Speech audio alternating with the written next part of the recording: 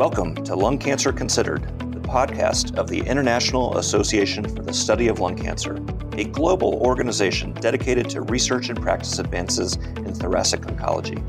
You can find all of our podcasts on SoundCloud and at iaslc.org in the news section.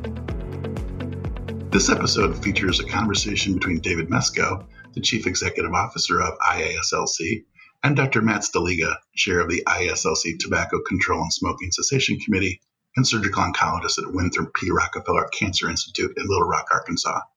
Hi, Matt. Thanks for taking the time to join us today on our podcast. Happy New Year.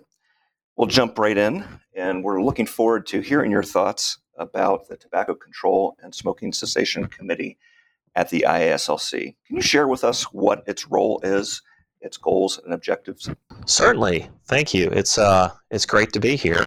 The IASLC committee, we use all of our committee members to bring together various different backgrounds and strengths and perspectives, and we work and focus on improving outcomes in lung cancer. If we look at the IASLC mission overall, we embrace the study of the etiology, epidemiology, prevention of the diagnosis, treatment, and all aspects of lung cancer and other malignancies, but also providing education and information about lung cancer.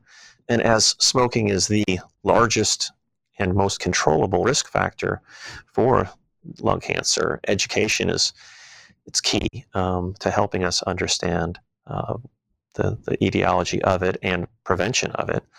And one of IASLC's points on the mission statement is to use all available means to eliminate lung cancer as a health threat for the individual patient and throughout the world. And if we're really going to tackle lung cancer, we tackle it patient by patient in a treatment perspective.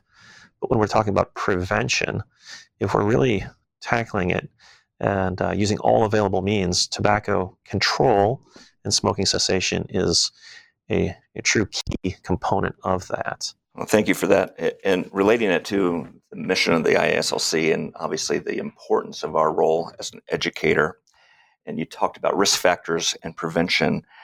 Why was it critical for the committee and the IASLC at this particular time to release a position statement on e-cigarettes?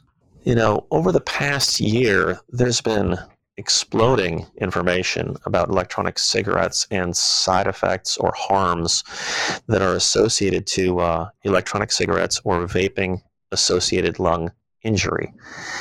And these reports have been predominantly concentrated in the U.S., but some of the harms from these e-cigarette or vaping devices have been pretty significant in some people. The CDC tracks that with over 2,500 confirmed or suspected injuries and over 50 deaths. So lots of light has been shed on it, but there's still not a lot known about it. As an international organization where we work on tobacco in the setting of lung cancer prevention and education, we have a lot of wonderful committee members who have great backgrounds in tobacco and e-cigarettes. And we pulled our voices and ideas together. We wanted to give something useful and meaningful out there, in that there was many different perspectives around the world.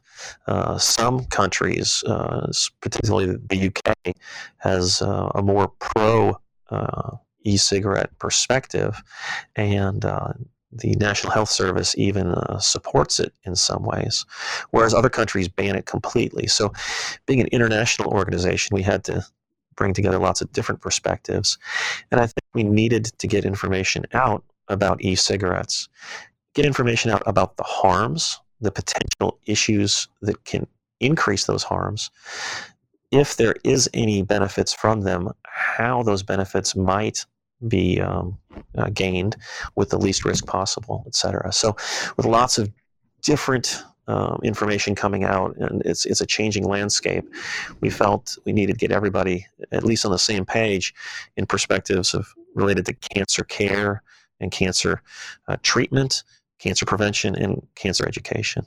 No, thank you. You shared, some of the complexities. We are an international and multidisciplinary organization, and given that there is, differing views around the globe, and you talked about getting everybody to the same page, how do we navigate that ongoing debate around e-cigarettes? Balancing the smoking cessation and the fact that sometimes they are a gateway toward nicotine addiction. How do we navigate those on an international basis? Even though different stakeholders from different countries or areas may have varying perspectives, there's certainly common ground that we can find with all of our experts on the committee. Certain common things like e-cigarettes should never be used by youth or nicotine-naive adults. E-cigarettes have not definitively been proven as a smoking cessation aid that's better than what's out there, which is approved pharmacotherapy and counseling. So we could get some, even though we have different viewpoints, we could get some commonalities between all these things with different stakeholders and perspectives to show areas that are universally agreed upon. We do know that some people have been able to quit with e-cigarettes. That's great. But there's a concern that we don't know long-term data. And there's a concern that there may be a lot of dual use going on with people using both e-cigarettes and conventional combustibles where it's harder to quit. And it's an awful issue of youth use is out there. And that really needs to be curtailed. And steps are being taken all the time towards that, but youth that end up using e-cigarettes who had not used conventional are putting themselves at risk from the e-cigarette or even sliding into combustibles use.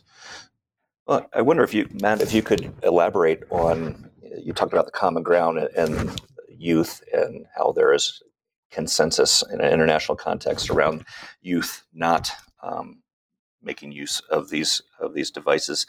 What's your sense in a U.S. context about the epidemic of e-cigarettes going on right now? I have a couple different perspectives on it. In one view, yes, it's terrible. There are youths using these addictive engineered devices that deliver nicotine very effectively. And there are youth that end up addicted to it, and some people harmed or even killed by these substances. But when you put it in context of how many people every day take up smoking of combustible cigarettes and how many people in our country die every year from preventable causes from combustibles, it's much, much greater. So yes, there is a youth problem. The combustible problem is many-fold greater, but I think we can work on both of those and diminish it. So I think that we can focus on youth use, e-cigarettes, cutting that down, and certainly take strides against that. Moving tobacco and e-cigarette purchase age to 21 is a great step towards that. Potentially limiting flavors and other things that appeal to youth is a good stride that can be used. But we can't lose sight of the tobacco problem also. And it's not an either or. We need to work on both of these things. And so that's kind of how I see it. It's a problem, but it's only part of the problem. And we still have to work just as hard or even harder on combustible cigarettes, as that's truly the bigger killer in our society. Well, thank you for that. I agree. We have to be able to tackle both at the same time. I wonder if we could turn our attention now to the research that does exist. There was a study on e-cigarettes earlier this year. What was your sense of that study, and how did you interpret the results?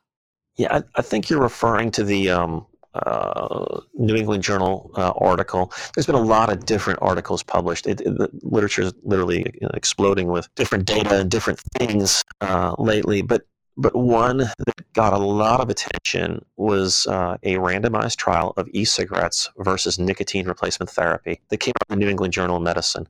And this came out February 14th of 2019. And a lot of e-cigarette data in the past has been observational or retrospective cohorts where we just looked at groups that have selection bias and other kinds of limitations, but this was a prospective randomized study with over 800 participants who were given an e-cigarette versus a nicotine replacement of their choice. A year later, the e-cigarette group had an abstinence rate of 18%. It's pretty good. And the NRT, or nicotine replacement therapy, was 9.9. So 18 versus 10, it's statistically significant. That's great. That's a good step towards getting more people off cigarettes. In the details, when we read in a little deeper, many of the people who had used e-cigarettes to quit were still using the e-cigarette a year later. 80% of those given an e-cigarette were unable to quit the e-cigarette at a year. And that shows a couple things. Yes, the e-cigarettes effectively deliver nicotine, but they're also addictive, like nicotine is, but they're also a vehicle of nicotine addiction that's hard to kick. And so that, yes, we got a lot of people off cigarettes in that study, and that was statistically significant, but a lot of people were unable to quit the e-cigarette. We know about tobacco from combustible cigarettes and data from decades or over a century of data looking back at tobacco and smoking. We don't have decades and decades of e-cigarette use. So we yes, if people are able to quit and they're on the e-cigarette, it may have less carcinogens. It might have less certain toxic substances. But there's other things in those devices, and those other things, they may be less harmful. We don't know the long-term data on it. And a lot of the information is a little twisted when we hear about it. We hear that they're FDA-approved additives. Those are additives that are approved for food, for you to eat, ingest, digest, and process through your digestive system. They're not approved to be sucked into your lungs. They're not approved to be heated, and heating changes those chemical properties, and then it goes in your lungs. And so we don't know enough of the long-term data. So the way I look at that randomized study was it did show that they can work in a very structured setting. But even though they work, a lot of people are still hooked on them. So I see that as a bit of a two-edged sword. A lot of the real use of e-cigarettes is not like we see in this structured, randomized clinical trial. Real-world use, I think, has a lot of people not getting counseling, people without a quit plan, without resources and follow-up, and people who do a lot of dual use and are having a hard time quitting. So it gives some information, but I think it needs to be interpreted with the context that it was conducted under. We shouldn't ignore the importance of smoking cessation and tobacco control and its prevention. What trends do you see with regard to smoking, and what is the IASLC Tobacco Control and Smoking Cessation Committee doing to address this problem? We have found that even after diagnosis, people who quit smoking have survival benefit, and that's independent of different treatment methods, whether they're getting chemotherapy, radiation, surgery. Survival is impacted in a positive way by getting people to quit. It works better when we're not smoking.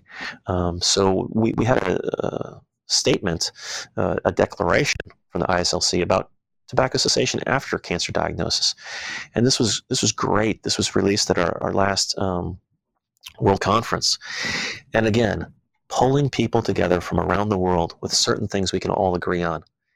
Everyone who's a cancer patient should be screened for tobacco use, advised about the benefits of cessation.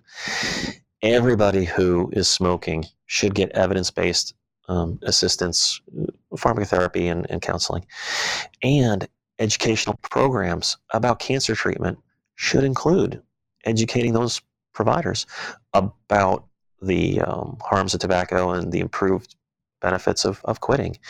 So there's a lot of different things we can all agree on. And that's how we're going to bring these services to all of our patients around the world, is to get people understanding the benefits of it, and implementing smoking cessation in a clinical setting. It's something new. It's something different. It's something out of a lot of people's familiarity. So that's why we're trying to incorporate that in as many of our educational activities as possible. No, thank you for that. It does sound exciting. I think that there's so much power when organizations like this come together to solve these large questions that we're all wrestling with and trying to find a path forward.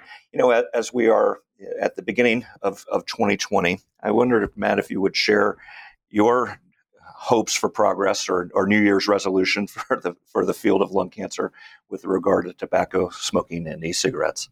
I think my hopes are really for education of clinicians, researchers, but also the public, and getting people to understand the dangers of those things, the cigarettes and e-cigarettes, and getting people to understand that effective quit methods, effective cessation resources, they're out there.